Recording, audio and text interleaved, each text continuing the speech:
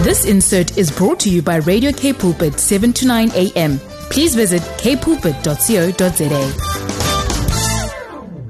When God calls you, there is involved, as I said in the first series, there involved a living, it involved a living, and today I wanted to welcome you once again to the last part of the call of Abram, how God called Abram, and this involved a looking. And so family, as you are welcome today to radio's K Pulpit 7 to 9 a.m.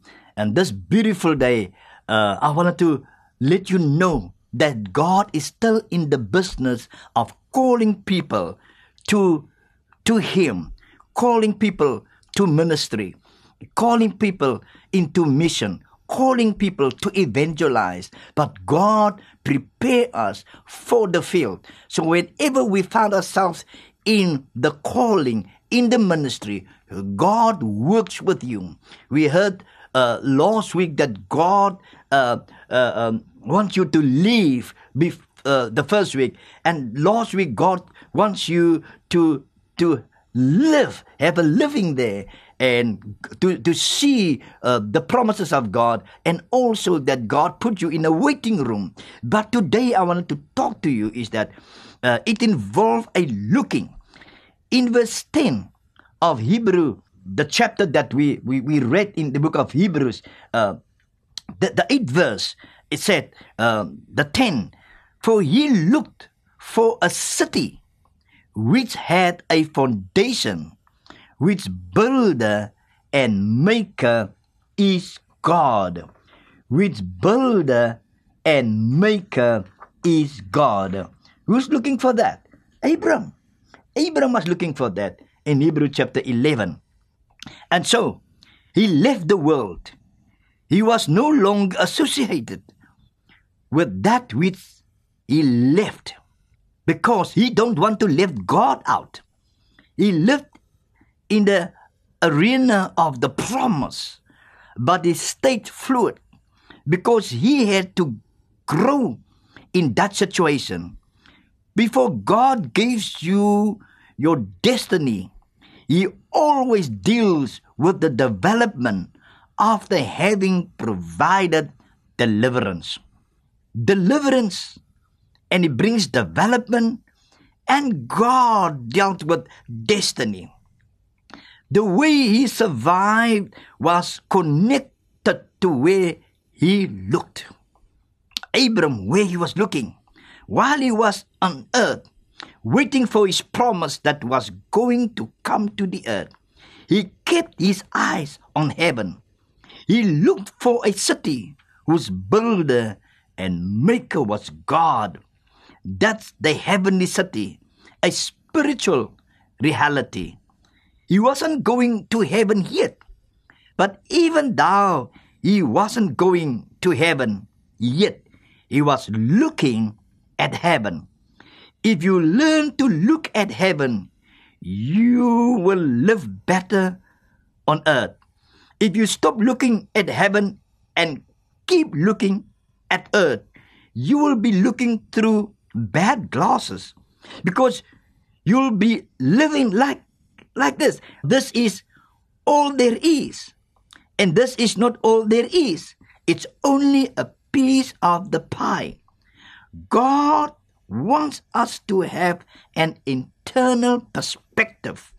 God says, I want you to look to heaven while living on earth. Two extremes as a Christian. Someone once said, to be so heavenly minded that you are no earthly good. To be so earthly minded, you are no heavenly good.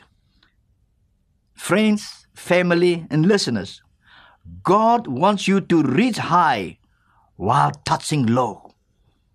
Your feet firmly planted on the ground, but you are looking up to heaven as you make your move, so that heaven in transforming the earth. When heaven transforms earth, you can make it on earth, because now you get supercharged. You get help from up there, joining you down here, so you can make it big on the earth, in the earth realm. In John chapter 2, the Bible says, the world is passing by. Don't hang on to this world too tight. So since this world is temporary, looking eternally, and all will change because this is temporarily. This move in the earth is temporarily. When you lose sight of heaven, your perspective will be ruined on earth. If your mind leaves heaven and you only live for earth, earth is all you get. If you are heavenly minded, seeking the things above, according to Colossians chapter 3, if you have a heavenly perspective driving you, you'll be ready to live and rule as king here on the earth. So yes, when God calls you, you have to have an understanding of looking. Where are you looking? And God said today, Abram said, he was looking for a city which had a foundation, which builder and maker is God. And that is where he was looking, but living in the earth. There needs to be a shift in our perspective. You have to wake up in the morning thinking eternally, thinking God's perspective, a spiritual world view. This has got to be how you live. In Genesis chapter 12 and chapter 13, everywhere Abram went, he built an altar, a place of worship. He didn't just go to church. He carried an altar with him. So every time he was in a new situation, he built himself a worship place so that he could keep his eyes on heaven in the middle of earth while waiting, and I repeat, waiting for the promise. The people of Babel wanted to make a name for themselves, but God promised to make Abram's name greater than their name. The rebels at Babel were scattered over the earth under God's judgment, but God's promises to and through Abram to bless all the families of the earth. So that was the blessing God had for him. He was blessed, and the people that comes from him. God has chosen Abram to be his elect, to bring about a chosen people who will bring about the Savior of the world, Jesus Christ. God's call on Abram's life is not a simple calling, but it takes a huge step of faith and obedience. If God called you today to leave the land you love, to pack up things that you have to follow him to a land that he will show you, would you do it? God's faithful servant.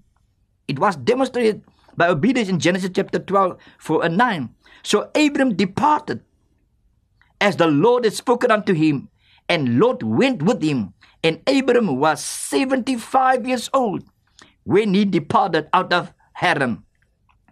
And so we see here, Abram departed as the Lord had spoken unto him.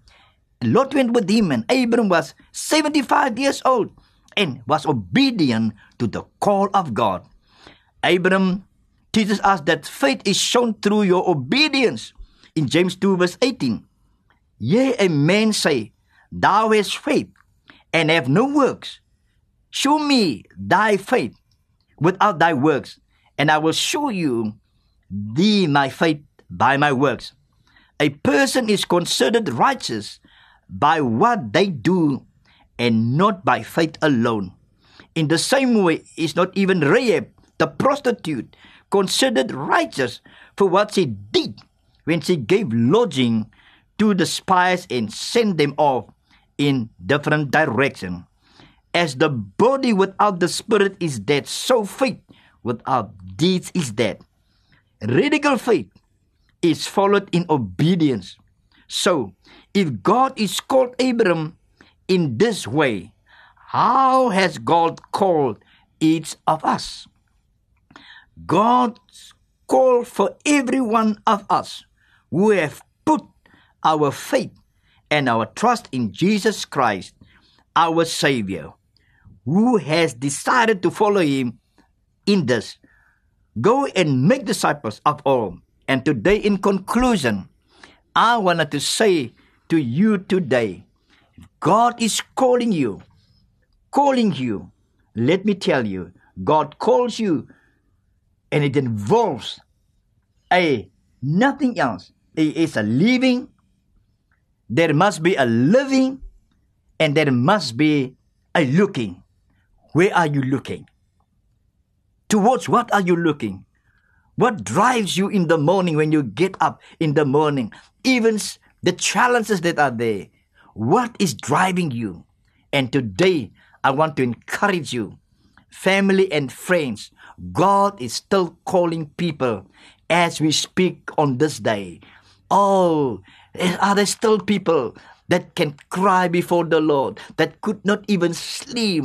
They are restless because the call of God is in their life.